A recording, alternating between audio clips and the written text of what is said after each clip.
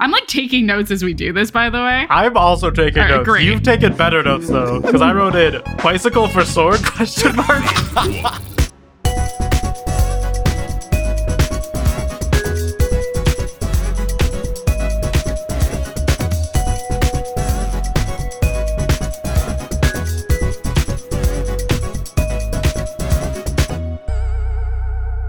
Welcome, fellow sleuths, to Meddling Adults, a game show where we grab our magnifying glasses and go head-to-head to test our wits against the prowess of fictional young detectives for charity. I am your host, Mike Schubert. I am notoriously bad at solving children's mysteries, which is why I am safely behind the judges' table, letting others duke it out instead. Our contestants this week are Julia Schaffini and Eric Hamilton Schneider of Multitude. Today's mysteries are from Encyclopedia Brown, making us beg the question, are you two smarter than a fifth grader? The prize today is $50. Eric will be playing for the LGBT Center of Greater Cleveland. Julia will be playing for RICES, the Refugee and Immigrant Center for Education and Legal Services. So, without further ado, let's put the pedal to the metal. Eric and Julia, how's it going? It's going good. I'm doing great. I was always more of a Boxcar Kids kid, so I'm excited to explore the world of Encyclopedia Brown, figure out what that guy was up to. Yeah, I definitely never read an Encyclopedia Brown book. I was more of a Scooby-Doo girl growing up. I dressed as Velma for several Halloweens, and also my dad built me my own tiny mystery machine once. That's very good. Was it just cardboard or was it fully functional? It was originally like a pedalable Batmobile, and then he built a wooden box around it and then painted it to look like the mystery machine. That's pretty good. Whoever wins this contest today, the true winner is Julia's dad. That's fantastic. I will try to find a picture to send it to you. Please do. Please do. We could put it up on the episode page on the website. Hell yeah. But let's explain how this game is going to work. I will be recapping a few quick mysteries from the esteemed children's novel Encyclopedia Brown by David J. Sobel. Neither of you have read or seen these mysteries ahead of time. I will lay out all of the clues and ask you for your accusations. Each correct guess of a culprit and method will earn you points, but there's also bonus points. If your guess is incorrect, but it's the same as my guess, I'll give you a Misery Loves Company bonus point, because let me tell you, I'm always wrong with these, and I'm gonna dish them out as I see fit. And if you throw a particularly spicy jab at someone, or your guess is particularly bonkers, or I just like you, I'll throw out a bonus point as well. Everything's made up. Nothing is real. This game is a social construct. I love arbitrary game rules. They're the best rules. At the very end, we'll tally up the points. Whoever has the most will earn their charity money. But if there is a tie, we will decide the winner with a sudden death riddle. But let's see if it even comes to that. Ooh. A sudden death riddle. That's exciting. I will say I'm good at riddles. Well, then you might be good at Encyclopedia Brown. They're very riddle-esque. We'll see. They're very much like Encyclopedia Brown has found one little tiny thing that solves the entire mystery, which I think is great. It's all technicality-based, and I love it. Great. Love it. Love those small children putting people to jail for technicalities. It's pretty fantastic. Let me just give you a quick backstory on Encyclopedia Brown himself. So I found this Encyclopedia Brown book in my childhood bedroom. It is the first book in the series. Encyclopedia Brown on the cover is rocking the Kirk Fogg look from Legends of the Hidden Temple, where he's got a denim button-down shirt with pockets and jeans as well, which is a strong look. Double denim's always good. Brandon Grugel, our friend, would attest to this. Brandon loves a double denim. He loves it. He loves it so much. Encyclopedia Brown is a fifth grader. His real name is Leroy, so yes, his name is Leroy Brown, as in boy. bad Leroy Brown, the baddest man in the whole damn town. I cannot believe this is true. It's That's the wildest thing. I genuinely don't think that Encyclopedia Brown is badder than Old King Kong or meaner than a junkyard dog. He's not, but he's better at solving crimes than both of them combined. It's fair. Alrighty. It's fair. The narrator says that everyone else in Idaville called him Encyclopedia. And then immediately after it says, an encyclopedia is a large book or set of books giving information arranged alphabetically on all branches of knowledge. The children don't know, Mike. I just love to be constantly reminded that these books are designed for children much younger than I, though I am still a grown child. But also Encyclopedia is just a baller nickname. That is such a fresh nickname. It is a good name. It's a good name for sure. They go on to clarify why his nickname is Encyclopedia. It says, Leroy Brown's head was like an encyclopedia. It was filled with facts that he had learned from books. Do you think the average 5th grader today knows what an encyclopedia is? They know what a Wikipedia is. They know what a Wikipedia is, but do you think they have any concept of like that it could possibly be the same thing? They definitely wouldn't. I would have to quote Das Racist, one of my favorite rap groups that is no more, that had a rap lyric a couple years ago that said, catch me solving mysteries like Wikipedia Brown, which is what they'd have to rename it if they redid this. Very, very good. Because you're right, no one would know what an encyclopedia is. Also, just a few quick notes about Encyclopedia to show that he's a good guy. 1, he helps old ladies in his neighborhood complete their crossword puzzles. All right. And it says that when he knows the answer to these crosswords or other things, that, quote, he always waited a moment. He wanted to be helpful, but he was afraid that people might not like him if he answered their questions too quickly or sounded too smart. Oh no, super relatable. He's such a nice dude. What a nice guy. We should all aspire to be more like Encyclopedia Brown. Also, the reason that he got into mysteries is that his dad is the chief of police. Of course. He always goes home and talks about the cases at dinner.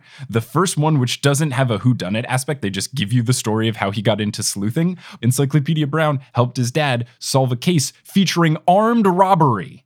That was the first case that this boy solved. I cannot think of a boy detective who does not have a relative who is already a police officer. I just can't. Well, there were 2 boys in the Boxcar Children, and they were just adopted by a rich guy, I think. I don't think they were police related in any way. Okay. Yeah, was Shaggy's dad a cop? I don't know, man. That's the later stuff. You don't learn about their family in the original series.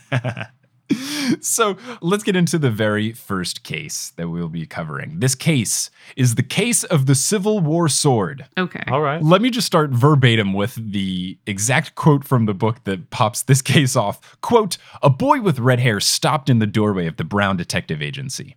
Are you any good at swords? He asked. Encyclopedia did not lift his eyes from his book, How to Build a Nuclear Reactor. Why? What a book. What a book. What year did this come out in? 1963. Yeah, that feels right. Yep, that sounds, Which is that sounds right exactly on right. key. Checks out. So this boy is Peter Clinton. He says that he has the chance to trade in his bicycle for a sword, but he wants to make sure that the sword is truly, and I quote, Stonewall Jackson's from the Civil War. It's not. I'm telling you that right now, kid.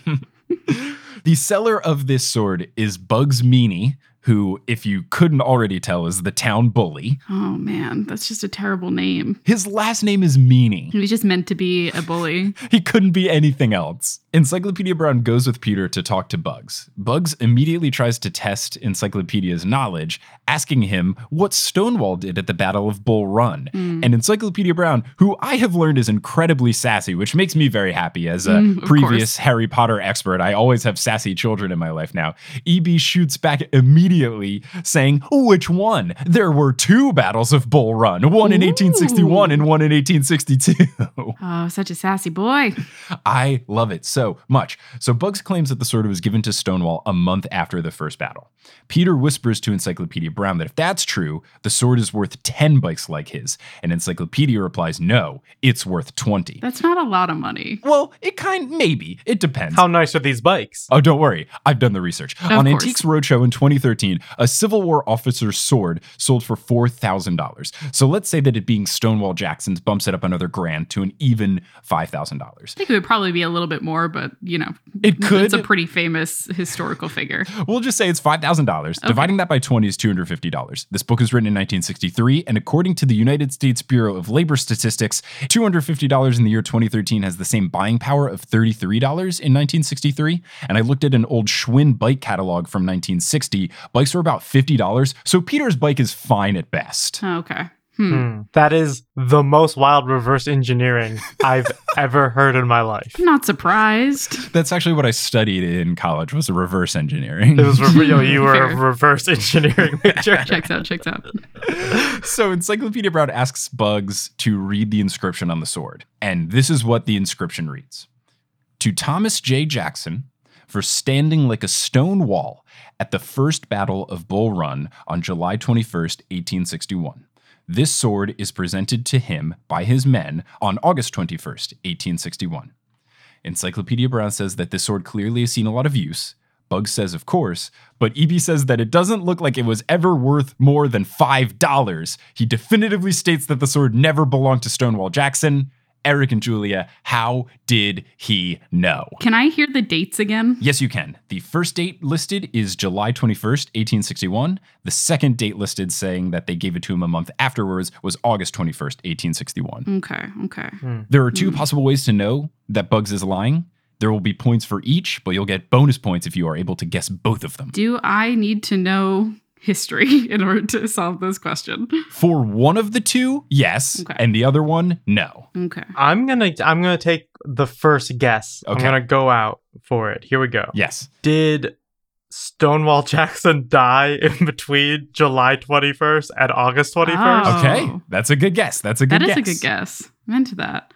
I'm gonna guess that his real name wasn't Thomas. Ooh, okay. Those know. are both very good guesses. Mm-hmm. So my guess was that the Battle of Bull Run did not actually take place in July. It was like April or something, and Encyclopedia knew it, but that is not the correct answer. Okay. Here are the two correct answers. First, Stonewall Jackson and his men were from the South, so they would have called it the Battle of Manassas instead of the Battle of Bull Run. That's so dumb. Okay. That's the dumb you would have needed to know Civil War history. Okay. But here's the second one, and I feel very silly for not knowing and not catching this. The inscription said that it was given to him for his performance in the first Battle of Bull Run. How would they have known that it was going to be the first if the second one didn't Unless happen? the battle happened within that month period. Exactly, and it was a full year later. Oh, I did write that down. Why did I? Okay, I'm just so dumb. Okay. I love it. I'm like taking notes as we do this, by the way. I'm also taking All right, notes. great. You've taken better notes though, because I wrote in bicycle for sword ? And then I wrote the dates and I wrote Bugs Meany. Incredible. Gonna take better notes on mystery too. Mm-hmm. I think that both of your answers were very fun, though. I'm giving you each a bonus point, so we are tied at 1-1 currently. Huzzah. Alrighty. So the second mystery is the case of Mirko's grandson. How do you spell Mirko? Merko. K-O. That's a weird name. Mm-hmm. All right. This one is set up in a bit of a Tarantino style because you get flashbacks. Oh, okay. Oh. Can't wait. The first scene we see is the Tigers. The Tigers are the club that Bugs Meany is the head of. They are all cheering on Encyclopedia Brown because he is about to face off against Sally Kimball in a battle of the brains. Now you might be wondering why Bugs Meany, sworn enemy of Encyclopedia Brown, is cheering him on. Well, here's the flashback backstory. When Sally moved into town 2 months ago, all of the boys tried to show off for her because she was pretty, tall, and good at sports. Okay, hold on. Triple threat. The big three. She gathered a group of 5th grade girls who were on the softball team, challenged the boys to softball, and mopped the floor with them. She pitched a shutout, struck out almost everybody, and she hit the game-winning home run to beat the boys 1-0. Wow. Okay. Sounds great. Sounds like a cool lady. This part is not important to the mystery. I'm just laying the groundwork for how great Sally is. I need to know everything about Sally. Bugs was picking on a small kid. Sally stood up for him, saying, "Let him go." Bugs refused. Sally is so strong that she yanks the kid out of Bugs' grasps, then punches him in the face 3 times. The third punch lands him, quote, flat on his back, flat as a 15-cent sandwich. What does that mean? I Googled it. It means nothing. I guess it just Okay. means if you only spend 15 cents on a sandwich, you can't put in a lot of materials. So it would be Oh, a yeah, very that makes thin sense. sandwich. That would be my guess. I would imagine like a nice dollar sandwich back then is probably like your big Dagwood club. Like a Shaggy eating it in one bite kind of situation, but Yeah. he has to unhinge his right, jaw. right. Got it. Mm-hmm. So Sally, after doing this, wanted to prove not only that she was stronger than all the boys up to 12 years old in town, but also that she was smarter. So she challenged the smartest boy in town, Encyclopedia Brown, to a battle of the brains. Okay. So the battle is a riddle battle. And here's where you need to start paying attention. Okay. All right. Sally has 5 minutes to tell a riddle, and Encyclopedia Brown has 5 minutes to solve them. And here is the riddle. The great Mirko was the best trapeze artist that had ever lived. In 1922, Mirko died at the height of fame. In Mirko's desk was a letter. It was a will left by the superstar. It stated that the star's money be given to Mirko's oldest grandson after 40 years. But if no grandson was alive, it would go to the next nearest relative. A man named Fred Gibson was found, and he claimed to be Mirko's grandson. So they go to court to rule out the will, but a woman in the back of the court screams that she is the star's grandniece, and the great Mirko was not Fred's grandfather. The judge agrees with everything she said because it was ruled that everything she said was true. The question is who got the money. Now, Encyclopedia Brown opens his eyes because he always closes his eyes to focus. That's his trademark thing. He smiles at Sally. Then he says, "You told it quite cleverly." But the answer is quite simple. He then stands up and starts to leave, but turns and says, "The great Mirko's money was given to Fred Gibson." Yes. How did he know? Okay. 1922 he dies? Yes. Fred Gibson claims to be his grandson. Yes. And then what was the other woman's name? She didn't get a name, right? She is just a tall woman in the back of the court. And she claimed to be the grandniece. Yes. And she claimed that the great Mirko was not Fred's grandfather. Huh. Hold on, I gotta draw a family tree real quick. Yeah, I'm also like, what's a grandniece? What is that? I don't know. Grandniece means it's like his brother's granddaughter or sibling's granddaughter, right? I think it's one of those things like brother-in-law where it can go a couple of different ways, but I would believe that it could be like your grandfather's brother or like your uncle's grandfather maybe, though that feels like a maybe we're getting into twice removed situation. I have 0 first cousins, so family trees are just an enigma to me. Fair. Julia, I think I have my guess, so I'm going to let Julia guess first. Okay. Oh no, I'm not ready yet. Because, well, I guessed first last time. Okay. Can you reiterate the statement from the will real Sure. quick? Thank you. In Mirko's desk was a letter, a will left by the superstar. It stated the star's money to be given to Mirko's oldest grandson after 40 years. If no grandson was alive, it would go to the next nearest relative. Okay, I think it's something dumb like Gibson is the woman's brother or something like that. And so she knows that Gibson isn't the grandson, but he is the grandnephew. Ah. And so he still gets the money because no one else can claim it. Okay. A fun And also guess. sexism. Eric Schneider, what do you got? I'm going to say that Fred Gibson is for some reason the great Mirko's son, and that this mystery woman is his daughter. And since there's no grandson, he only had a daughter, that still makes Fred Gibson Mirko's nearest relative. Okay. These are both great guesses, and much like my guess, far too complicated for the answer. So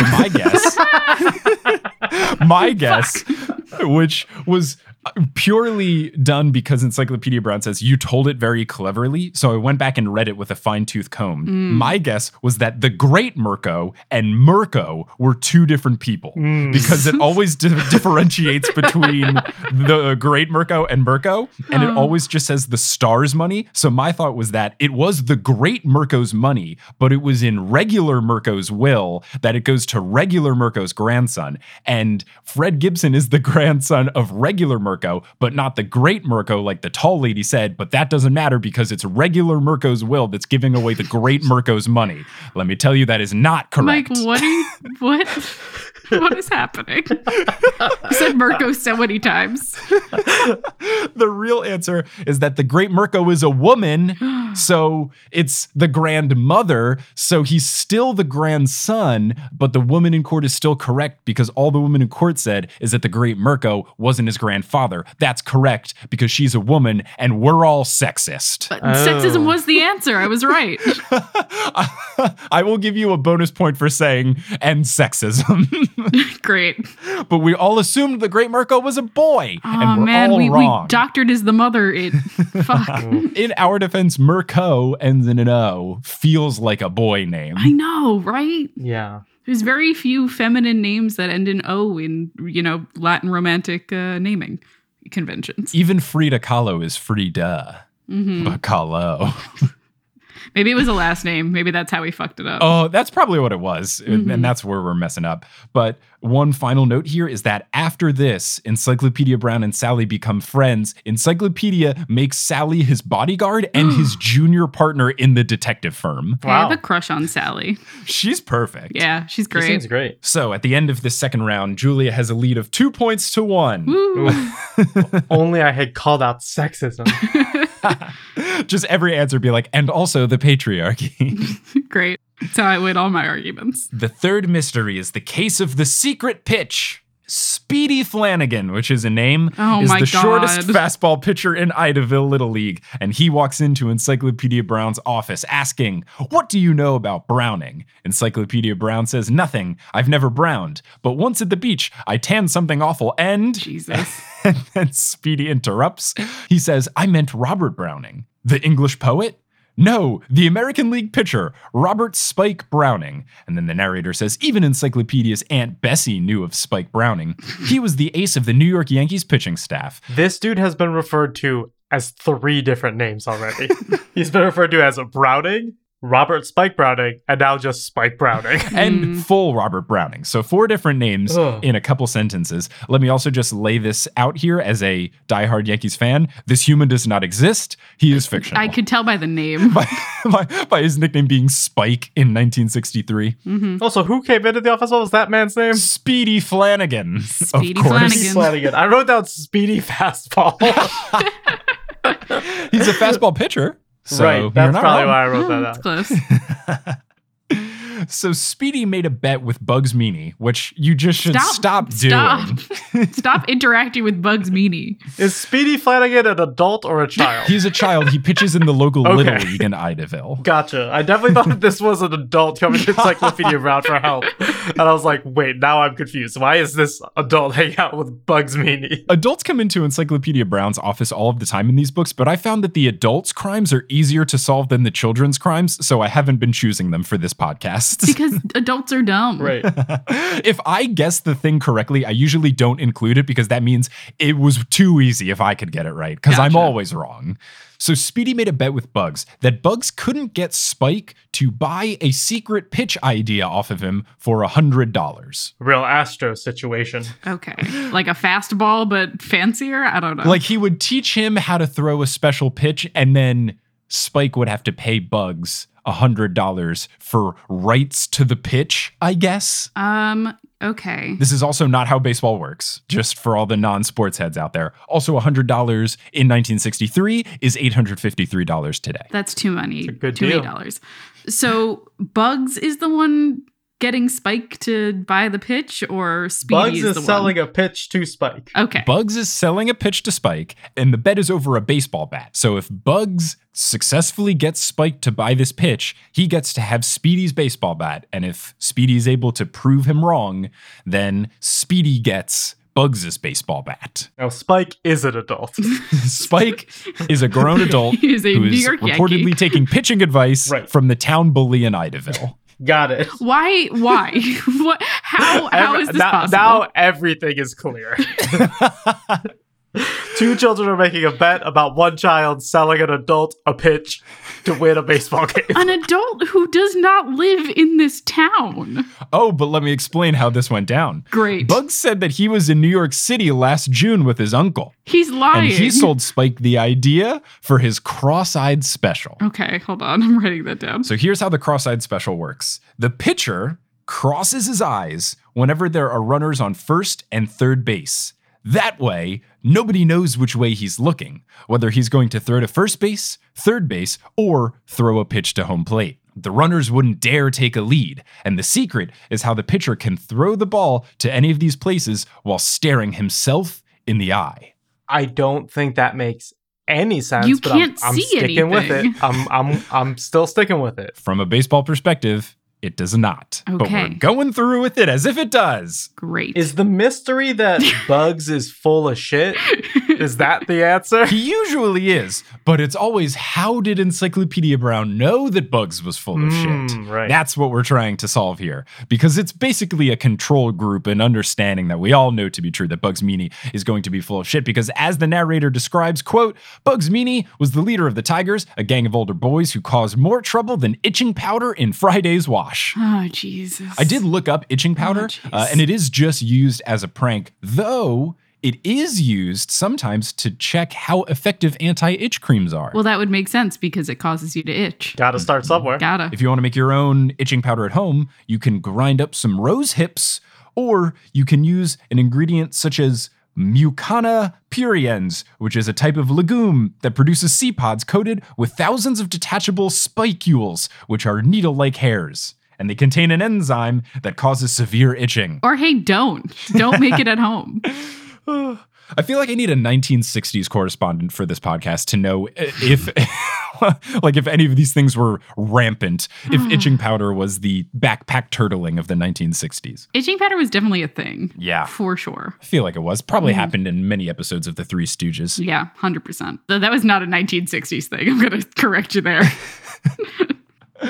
So Encyclopedia Brown approaches the Tigers' hideout. The Tigers' leader broke off to greet Encyclopedia. Get lost, he said. But Encyclopedia greeting. demanded to see the check and the letter apparently written by Spike. Now, I'm going to copy paste this image into the Skype call so you hell can yeah. see the letter, because that is very important. I feel like I have an answer even before you paste it, Oh, but we'll baby. see. Okay. So the two of you can now see this letter. I will read it for our lovely audience at home. It says, Yankee Stadium, New York, June 31st. Dear Bugs, your cross-eyed pitch is the greatest thing since the spitball. I expect to win 30 games with it this season. For reference, 30 games is a lot of baseball games to win as a pitcher. For sole rights to the secret of it, I'm happy to enclose my check for $100. Yours truly, Spike Browning. Bonkers that he signs his names, and I can only assume the check as well with his nickname. So then, to wrap it up, Bugs says, man, oh man, I invented the greatest pitch since Edison threw out the gas lamp. Which, of course, Bugs would be a fan of Thomas Edison, notorious thief. God. All right. Bugs continues, no smart aleck private detective is going to walk in here and call me a liar. Encyclopedia Brown hits him back with, oh, yes, I am. Spike Browning never wrote that letter. That check is a worthless piece of paper. Oh, How shit. did he know? Okay, I think I know this one. Okay. I have a question before I answer. When does baseball season start? Baseball season starts usually in April. Okay. How many games are there in a baseball season? 162, but a Okay. pitcher usually pitch only every 4 or 5. If you win 30 games as a pitcher, that is bonkers. Not unheard of, Okay. but you are very, very good. You're going to win the Cy Young Award if you win 30 games. Okay. I think, do you mind if I go first, Eric? No, go for it. I already know my guess, and I'll stick to it regardless of what you say. Sure. I think it's too late in the season for him to be claiming that he's going to win 30 games. That's my guess. That is I like also it. my guess, because Great. the World Series takes place in October. Mhm. It's not impossible that you would play 30 more games between the start of July and end of September, but it just seems very, very unlikely. Okay. So, my guess, which much like yours was far too complicated for the actual answer. I love this theme that we're going on. Okay, fine. My guess was that when there's runners on first and third, you stand in a way traditionally to where you are facing one of the bases, because if you were facing home plate, you'd be in the full windup and the guy could steal second. That would just be horrible strategy. That was too baseball even answer. The real answer, this letter is dated June 31st. There is no June 31st. Motherfucker. Oh, God damn it. I wrote June 30th in my notes and then looked at the letter. I was like, motherfucker. Ugh. Jesus. I was also thinking very baseball-y, like with what your thought was, Mike, but I was like, there's no way they're going to explain the intricacies of how to, like, get an out from, like, first or third. Oh, I love it so much. Okay, so we are I'm so still mad. at 2-1 in favor of Julia because we're all overthinking this book for children.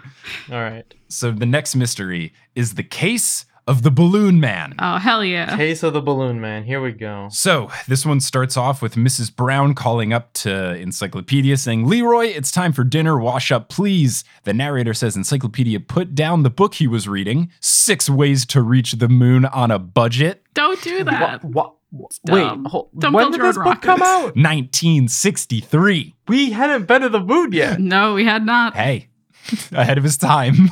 Very, very much so. And he wants to do it on a budget. I feel like he's definitely a student of Jules Verne, 100%. Ooh, I could see it. Like Doc Brown. It also notes that he went to the bathroom and gave his face, quote, "a lick and a promise," which I only knew from an Aerosmith song, which is about a douchebag rock star that can't be bothered to learn the names of the women that are pining after him. But according to Grammarist.com, a lick and a promise means to do something with a minimum amount of effort, to do it quickly and haphazardly. The term lick and a promise plays on a secondary meaning of the word lick, popular several hundred years ago, meaning to clean something quickly. So that's our grammar lesson for the day. Is it like it'll be a lick, you know? Like it'll be a short time? I don't know. I guess like quick as a lick, that's the saying he cleaned himself very quickly. I don't know what the promise is. Like, I promise to clean myself better next time, maybe? I don't know. But Encyclopedia comes downstairs. Chief Brown, over dinner, says that it is reported that Bobby Tyler, one of Encyclopedia Brown's classmates, was kidnapped by Izzy the Balloon Man. Okay. Alrighty. Hold on.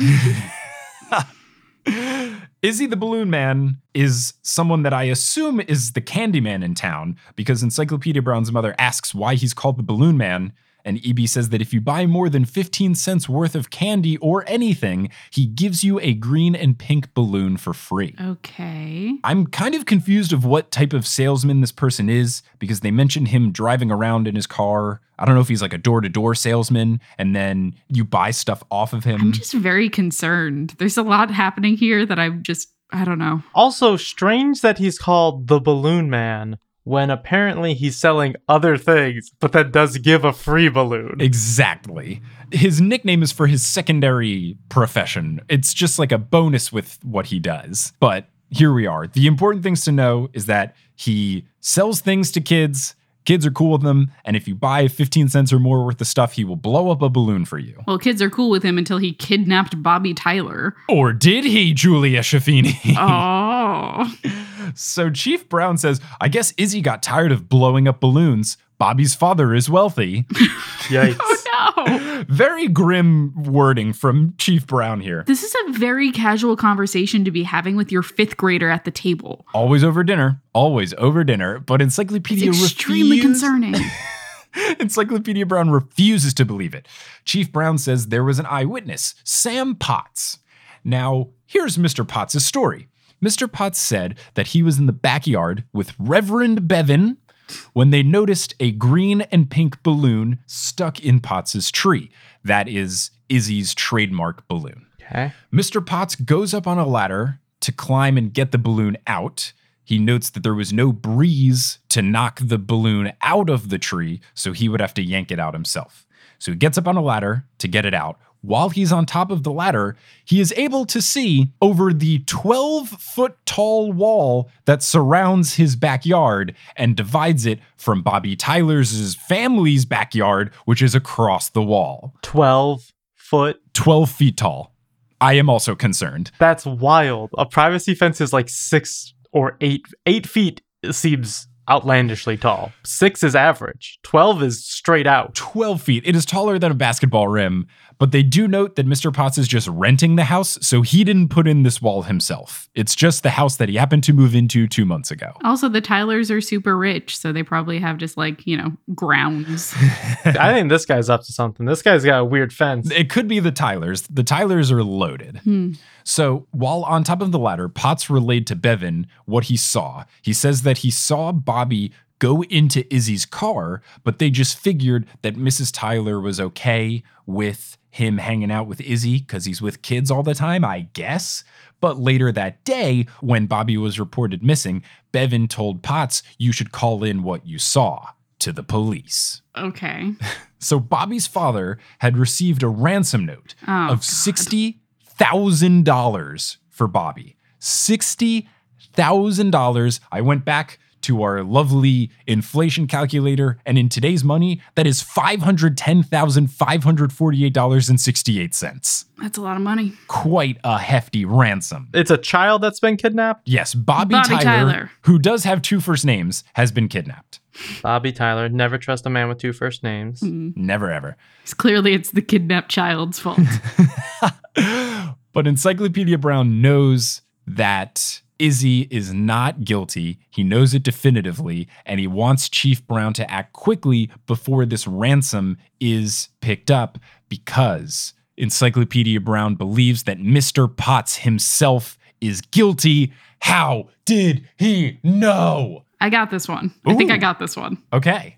Okay, you take it away because I don't have anything right now. Okay, so Mr. Potts had to climb into the tree to get the balloon, right? Yes, he did. And there was no breeze that day. There was no breeze that day. So even if Bobby let go of the balloon or something, it wouldn't have ended up in Mr. Potts's tree. Makes sense to me. So his story is bullshit. Okay. All right. I like the guess. Eric Schneider, what do you got? That's also pretty much what I have. I'm trying to figure out if the fact that the fence is very tall or the fact that where was he talking with the Reverend from? Mr. Potts was talking to the Reverend in Mr. Potts' backyard. So they were both there. He got up on a ladder, got the balloon, came down and told the Reverend what he saw. So the Reverend couldn't see anything because of the 12-foot wall. Okay, I'm gonna say the Reverend did it. And the Reverend, on the way to Mr. Potts' house, left the balloon there as incriminating evidence. So that, and then once I'm in it. Okay, I'm in it. okay. And then he's the one that told Mr. Potts to explain what he saw. So that even makes it look even stranger. So the Reverend's leading him down this path to incriminate himself because he's like, oh, I found a balloon in my yard. And everyone's gonna be like, and then like once, no, this is too much. I'm too far in it. I love it. Because then it requires that they stop looking at Izzy and start looking at Mr. Potts, and then they accuse him, and then the Reverend still gets away with it. I'm going with the Reverend. Eric, I do love I'm going this. with the Reverend is framing Mr. Potts, who is accidentally framing Izzy. I love this. That's my answer. Okay. I will say, Shubes did say at the end of the story that Encyclopedia Brown, who is never wrong about anything ever, did say it was Mr. Potts and not the Reverend. Oh, he did. Shit. But I'm just okay. going to stick with the initial thing. I like how deep into it you got. It's okay. I will be awarding you each a bonus point. I will be giving Julie a bonus point because it is the same guesses that I said, which was because of the lack of wind, he would have had to have dropped it from his own backyard. And thus, Mr. Potts kidnapped him, and this is all just a plot. Now, Eric, I'm giving you a bonus point because I was buck wild and bonkers, and I love it. But here's the real answer. The balloon was stuck in the tree, but Izzy blows up the balloons himself. That balloon could only get stuck in a tree if you used helium in the balloon. So Mr. Potts filled up the balloon I was himself. wondering about this. Is that mentioned anywhere? He didn't say he blows it up with his own breath. You would have had to have known it because of Chief Brown's line where he says, I guess he got tired of blowing up balloons. Oh, that's so dumb. It's extremely dumb, That Mike. one's a bit of a stretch because because it's still blowing up balloons whether you use your own breath or a helium tank. I think the writing makes it clear that it was blowing it up by himself, but if I dwelled on it too much in the description, I would have given it away really, really heavy-handedly. Yeah. But All right. you still each walk away with a point. So at the end of this round, Julia is leading 3-2. We're getting into the final mystery. This one is a little bit easier. I was able to solve it, so I've saved this for the end so that we can end on a big victorious note, and hopefully one of you, or maybe both, will get it. No one's gotten any of them No yet, one has. right? Is that correct? No one has. But maybe this final one will change it because this is the case of the ambushed cowboy. Oh, boy. Okay. Chief Brown decides that he wants to take a vacation because he hasn't taken time off in 3 years. Encyclopedia Brown wants them to go to Texas as he is currently reading Upper Cretaceous Limestone in the Lone Star State. This Bud. kid's always reading the most Bud. on-the-nose title of books. So they decide to go along with it. Mrs. Brown is like, sure, what better reason to go to Texas? So while in Texas, they go on a guided tour on horseback led by a man named Mr. Scotty. Mr. Scotty points to a high rock, which he calls Johnny Kid Corner.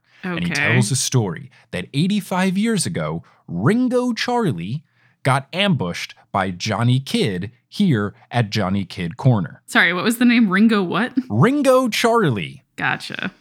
He was ambushed by Johnny Kidd, Johnny Kidd At Johnny Kidd Corner, at obviously. Johnny Kidd Corner. named later. Named, of course. It would have been terrible if it was named at the time. See, like, you're just asking for it then. Very silly of Ringo Charlie to go strolling against his adversary at a place named after him. This ambush happened because of a poker feud. Johnny Kidd claimed that Ringo Charlie had cards stuffed up his sleeve. But he never approached Charlie about this because Charlie was cousins with half of the people in town, and he was the quickest draw in the West, so Kidd never complained out of fear, I guess, of being shot. Yeah, I think that's it. Okay. So Ringo Charlie, cousins with half the people in town, and also Quickest draw. Quickest draw. Then Mr. Scotty begins to act out what happened on that fateful day at 9 a.m. It is specified. Gotcha. As Mr. Scotty moved toward the corner, he squinted into the morning sun. One hand was cupped above where a pistol would have hung at his hip, and he says the following. Johnny Kidd saw Ringo Charlie's shadow coming while Ringo Charlie was still on the other side of the rock. Out jumps Johnny Kidd from behind the rock, both guns blazing. Ringo Charlie is hit, but his horse breaks into a gallop and carries him back to town. So Ringo Charlie then tells all of his cousins in town that he was shot by Johnny Kidd, but it wasn't fair because it wasn't a true duel. He was ambushed around the corner. Encyclopedia Brown says that this is a bunch of baloney and that Ringo Charlie is lying about this, and he's just embarrassed that Johnny Kidd beat him in a duel. How did Encyclopedia Brown know that Ringo Charlie was lying? I know this one. Okay. I got this. I think I know this one as well. I think that with the time of day that they were dueling or meeting, he wouldn't have been able to see the shadow. Okay. What is your guess, Eric Schneider? Yeah, so it takes place at 9 a.m. The sun rises in the east, and the sun is pointed in his eyes, so he's squinting. I'm drawing a map as I talk. And then there's a rock, and if he's behind it, he saw the shadow. But the shadow, did it say which way either of them were facing? Mr. Scotty was acting it out from Ringo Charlie's perspective. Okay. From Ringo Charlie's perspective, as he turned the corner, the sun was in his eyes. Okay. What Ringo Charlie told everyone is that Johnny Kidd saw his shadow coming around the corner. Oh, yes. Oh, then the shadow's Yeah, facing yeah. the wrong Then, way. Yeah. Okay, now I get it. Yes. The shadows don't make sense based on where the sun would be. You are both correct. If the sun was in his eyes, the shadow would be behind him. There's no way that Johnny Kidd would have been able to see his shadow approaching. So Johnny Kidd was just better at shooting than the fastest gun in Texas. And Ringo Charlie was just embarrassed about it. You have solved the case of the ambushed cowboy. Nice. Huzzah! We did it. We did it. We did. You have done it. 5 points to each of you. Proud of which us. brings our final tally to a victory for Julia Schaffini of 8 points to 7. Woo. That narrow 1 point for blaming sexism Yep. made you the victor in today's competition. Always and wins. $50 is going to Ricey's. Julia, how do you feel? I'm feeling great. I'm very excited that I won on the cowboy challenge. So we've all walked away solving one correct mystery. We're at 20% success rate. None of us are smarter than at least this particular fifth grader, Encyclopedia Brown. Clearly, we all need to read more books. I feel like I'm smarter than the average fifth grader. Yes, That's all. Encyclopedia Brown is not your average fifth grader. Not at all. Not with those books he's reading. Too many books. Well, Eric and Julia, thank you so much for joining on this first ever episode of Meddling Adults. I'm glad that you were able to help me go through these mysteries and help people along the way. If people want to find you all on the internet, where can they do so? I'll let my winning opponent Oh, thank share you. her socials first. Sure. You can find me at Julia Schaffini on basically all the social media, particularly Twitter. That's where I'm at usually.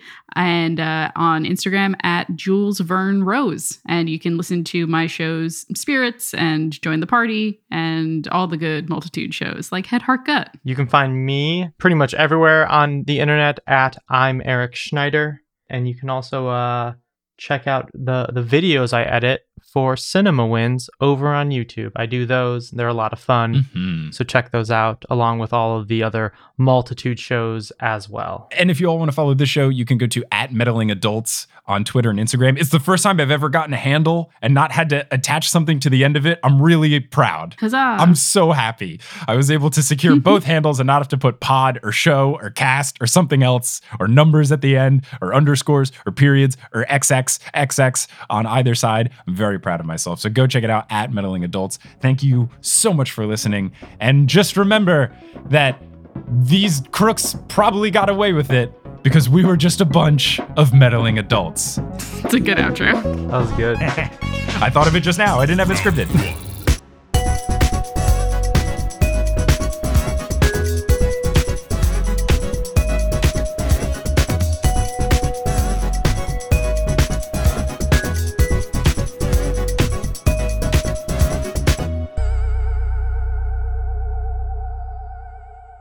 Thank you so much for listening to Meddling Adults. Meddling Adults is created, hosted, edited, and produced by me, Mike Schubert. It is co-produced by Multitude. The music is by Bettina Campomanes. The art is by Mayan Atias. And the web design is by me and my wife, Kelly Schubert. This first season will have 10 episodes released weekly on Wednesday mornings. If you want to get those episodes as soon as they're released, you can subscribe to this podcast on the platform of your choice. If you enjoyed it, you could rate it as well or tell someone about it. If you want to follow the show on Facebook, Twitter, or Instagram, you can. It's @meddlingadults on all three. And if you want to support the show and help us raise more money each episode, you can do so by joining the Patreon over at patreon.com/meddlingadults. Thanks again for listening and hope to see you next week.